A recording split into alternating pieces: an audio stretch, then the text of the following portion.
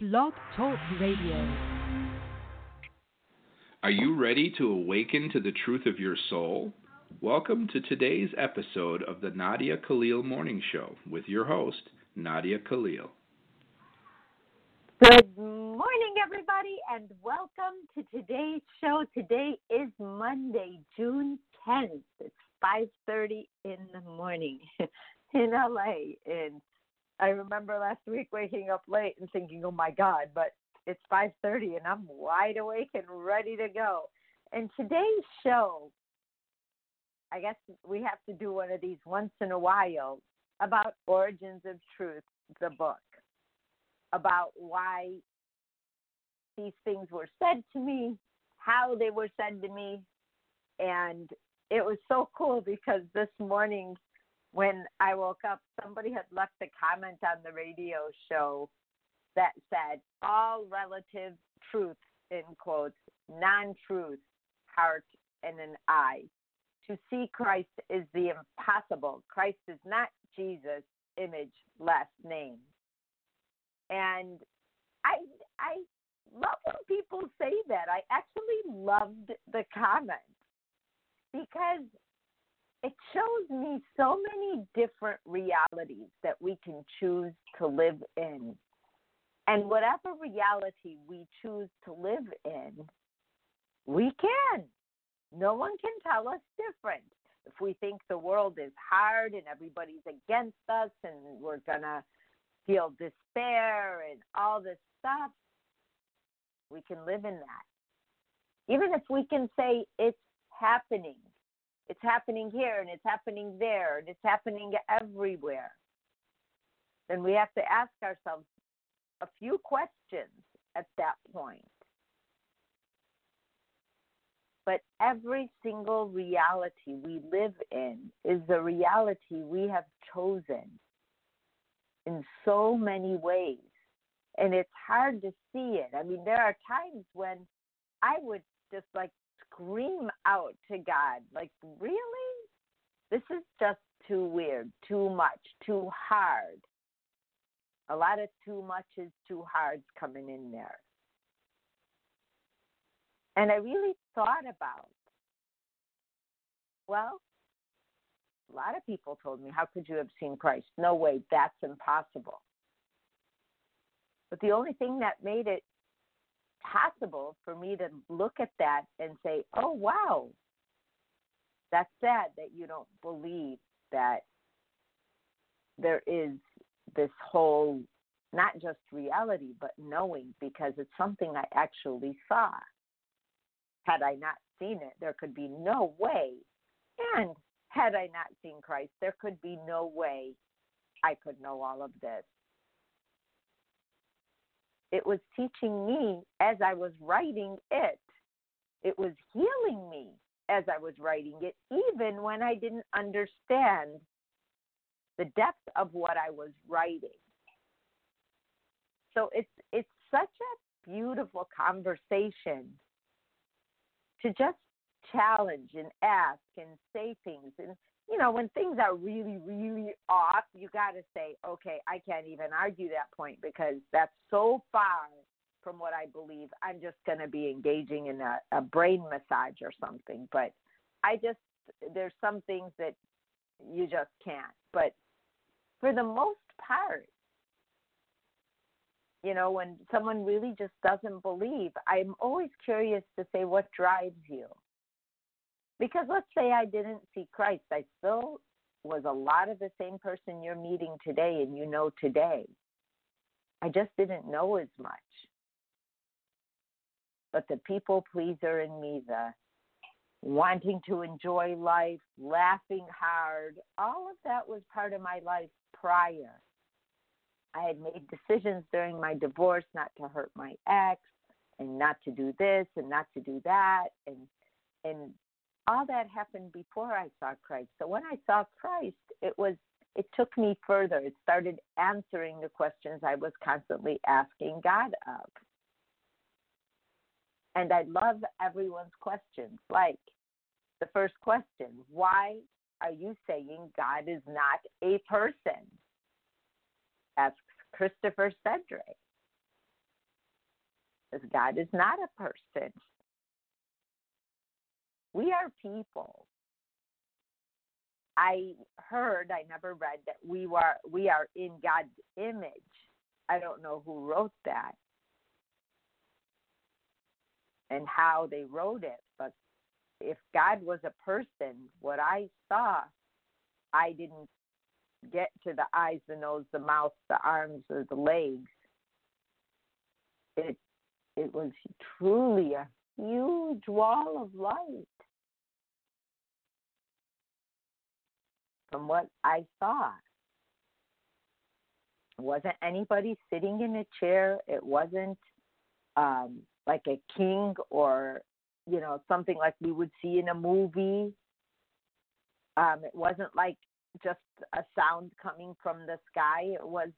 He was truly a wall. It was like pure intellect. I know I've said that before, but it was definitely a knowing that wasn't at all questioned or thought of as, wow, that's what you look like. It was more just you knew where you were. So if he was a huge person and all I saw was part of him, but all I saw was a wall of light and knowing. And knowing because, right there and then you know. So I don't know what else to say about it other than that's all I saw. So I don't have a description bigger than a wall of light, but it was huge. It was like an all-encompassing wall. You almost felt like it wrapped around you, but I could only see it in front of me because I didn't see behind me, but I just knew what that was. And I did have a perception of who I was in front of that wall of light, and I didn't have a body either. So, think about that. When we leave our bodies here. But I myself did not have a body. So wherever that was written about in his image, we're only people on earth. We're not people at home. We don't have bodies at home ourselves. So when I saw God, I didn't think that, oh my gosh, he doesn't have eyes, nose, a mouth, and ears like we do.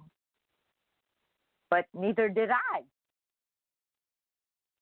And I actually didn't even think of that until now. Because when I was there, our souls look like, the only way I could describe it was almost like an S shape, almost like a seahorse shape. Like, that's all I remember of my soul. But I knew it was me.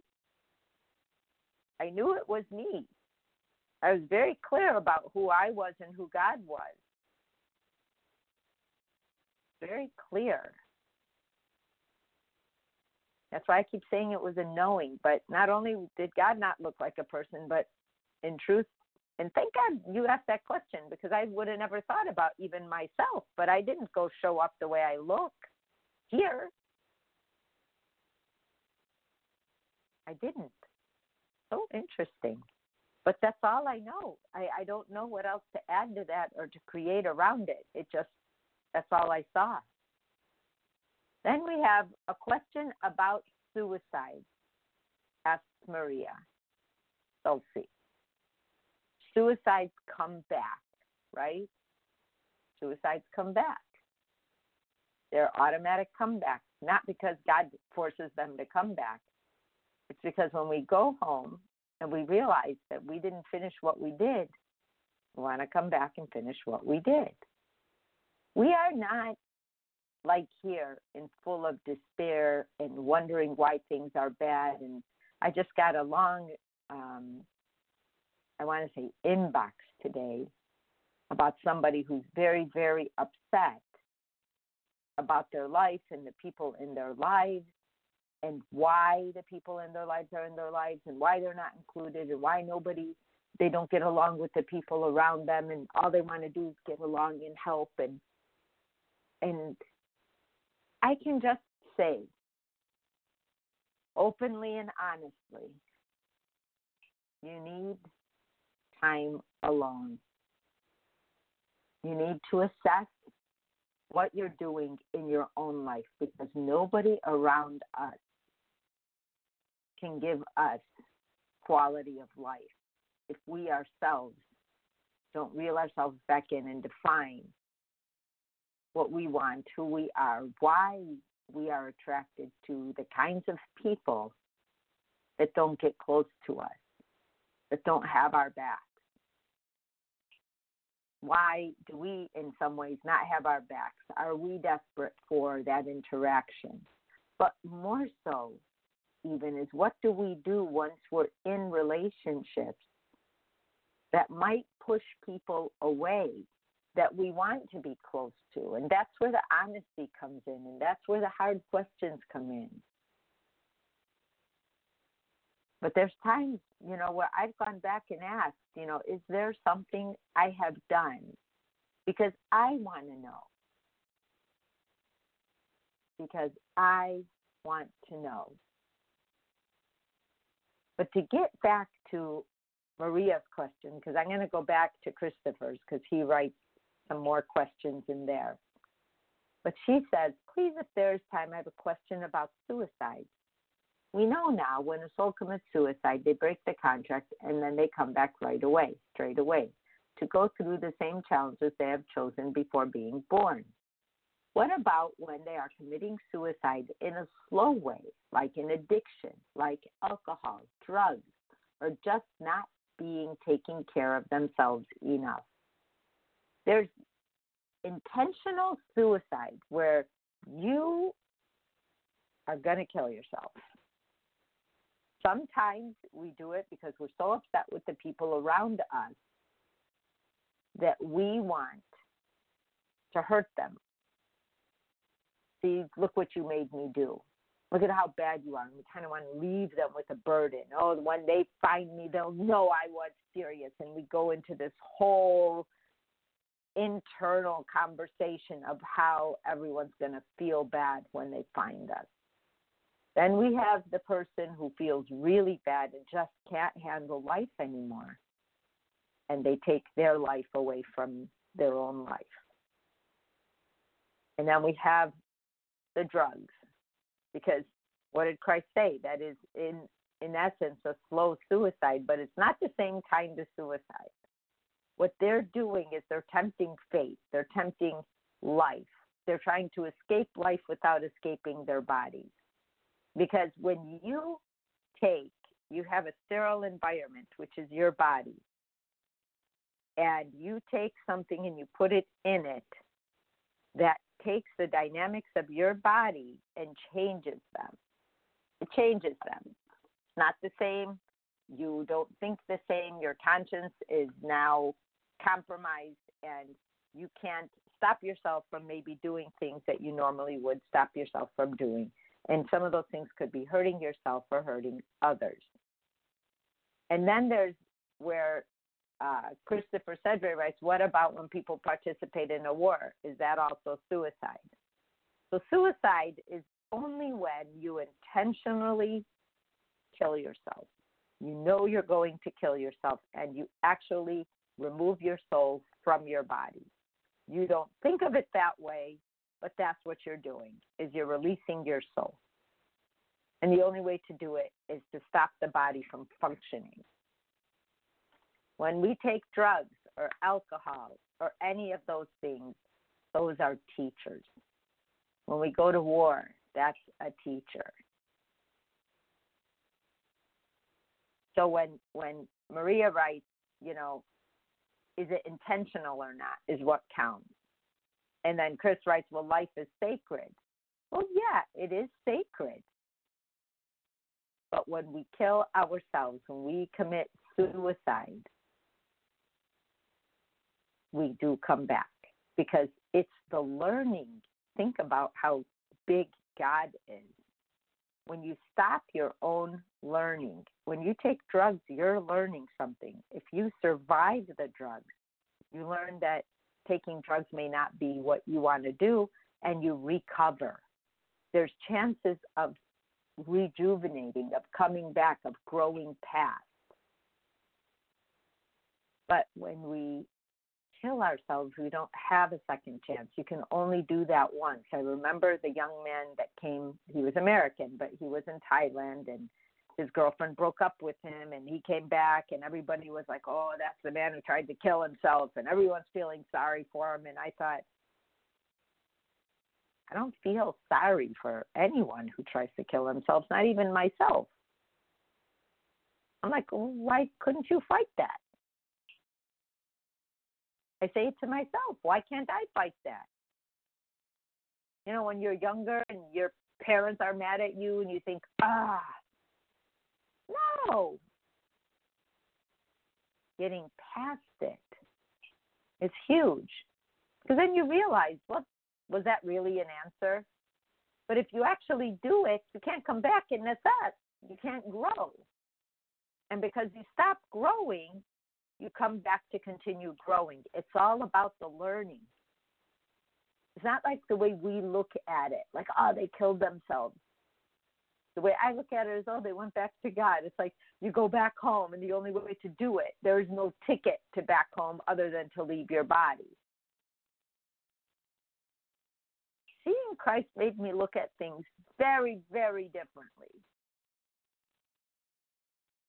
Drugs, alcohol, all of that are learning trees.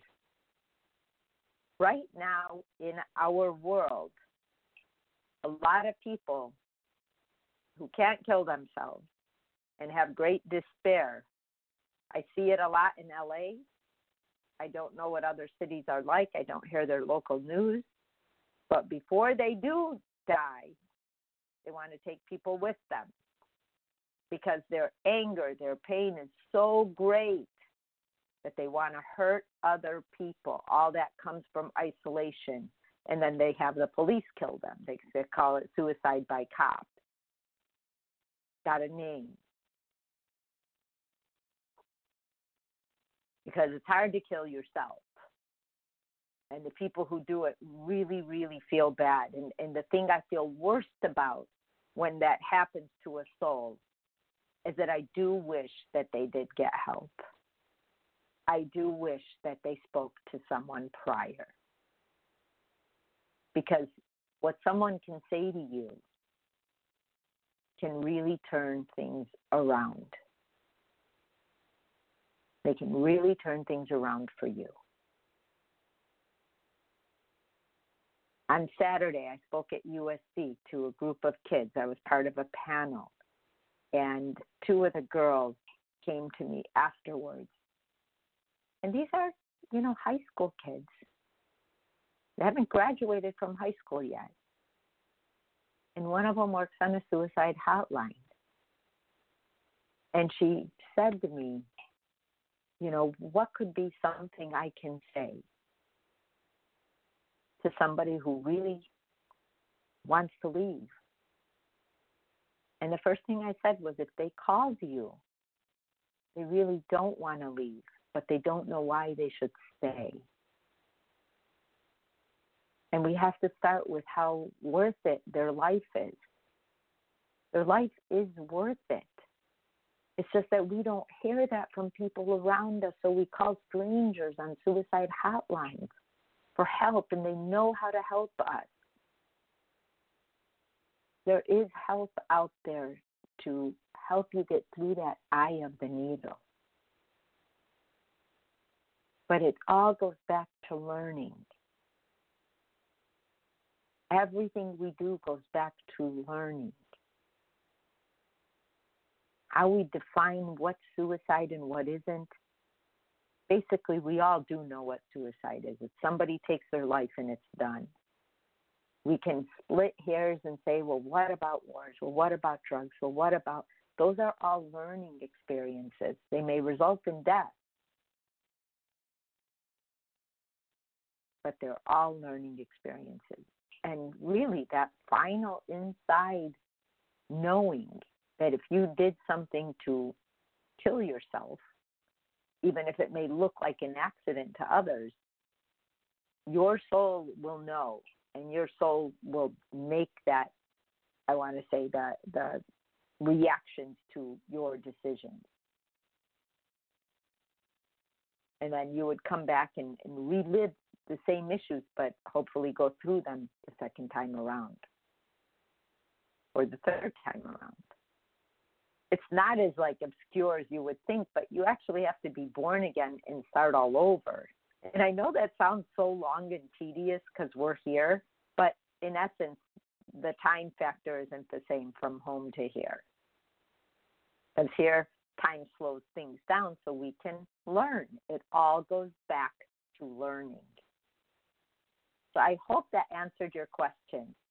The questions that Christopher Cedre had about, Nadia, you say God is absolute, that there is no other God but God, no other source of reality but God. If God speaks to people and he loves people, animals, and plants, etc., why are you saying God is not a person? If God is absolute in spirit and matter, both expressive of God, what would it be that the Spirit of God is present? He is a spirit. He's a power. He's an intellect. But I say he's absolute. I never said there's no other God but God in that way. I just know that all I saw was God. I don't know if there's no other God in the universe, but I do know all I saw was God. I didn't see any other entities. I didn't see any hierarchies. I didn't see anything better than our souls to God. I didn't see. All I saw was God, our souls. Even Christ's soul. He's a soul. He's an angel of love. That's all he is. That's all he knows. It's interesting how specific and how everything makes sense. But when things start getting to where we're splitting hairs, I'm very clear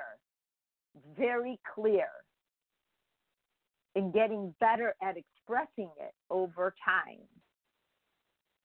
Getting way better at expressing it. It's the absoluteness of God is just that it's pure intellect. It's like you just know everything. We're not meant to know everything here. We're meant to learn. We learn things at home, but it's different because we start choosing where we want to go and learn and take care of and do. But here we are questioning whether there is a God or not. That absoluteness that I felt when I saw Christ or when I was in front of God isn't, if it belonged here, this would be too easy. Let me put it that way. And we're here to learn. We're here to get to love through free will. We're here to understand energy. And the funniest part to me about understanding energy is it's the one thing no one talks about. And when someone does talk about it, they're like, oh, wow, they're from woo-woo or whatever. And I'm like, oh, nope, not woo-woo. I'm not woo-woo at all. But there's something about energy. And there's an energy exchange. And when you exchange it with your thoughts of God and thinking how big love can be, you pull yourself into so much growth and you start to see how things are working. And then you become of service because the fact that you can see that, you know where you're taking people. You know what you're showing them. So why am I saying God is not a person? Because he's not. He sure didn't look like one.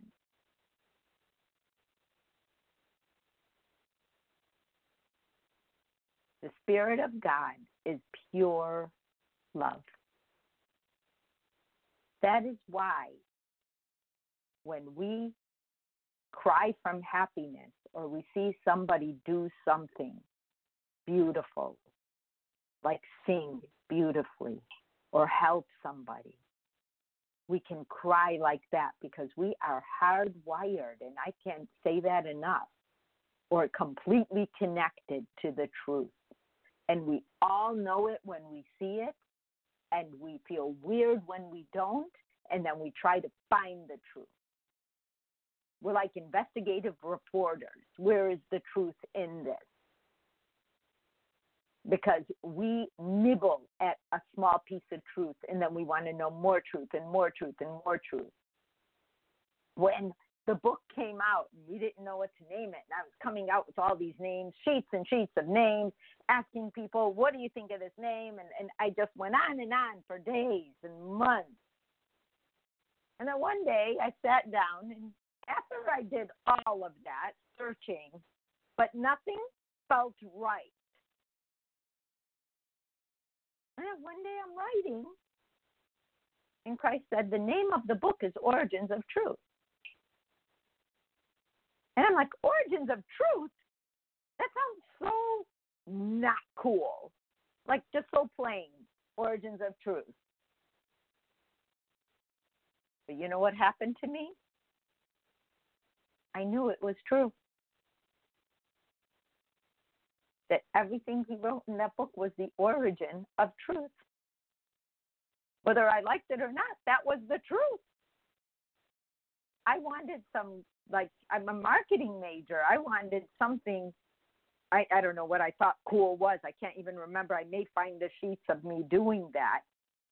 But I have to tell you, that name did not leave me. I kept going, oh, wow, that's the name. But I had to settle with it.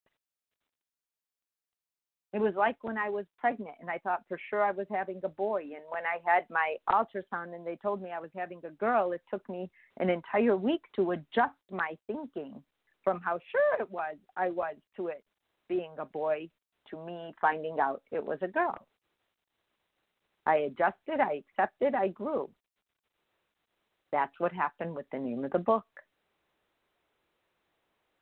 And now I can't imagine how it could have been any other name. Because Christ was light years ahead of me. So there is an energy, there is a power, there is an intellect, there is a spirit, there is whatever we want to call it. There is a greater knowing. And we all strive when we are in there. We all strive when we know when we're there. There isn't like a booklet. We feel it, and our feelings know. And we know when we're not there. We know when something's wrong. It's like our antennas go up trying to figure out what's going on. Let me make sense of what's happening around me. Maureen Cook asked, why does God say our?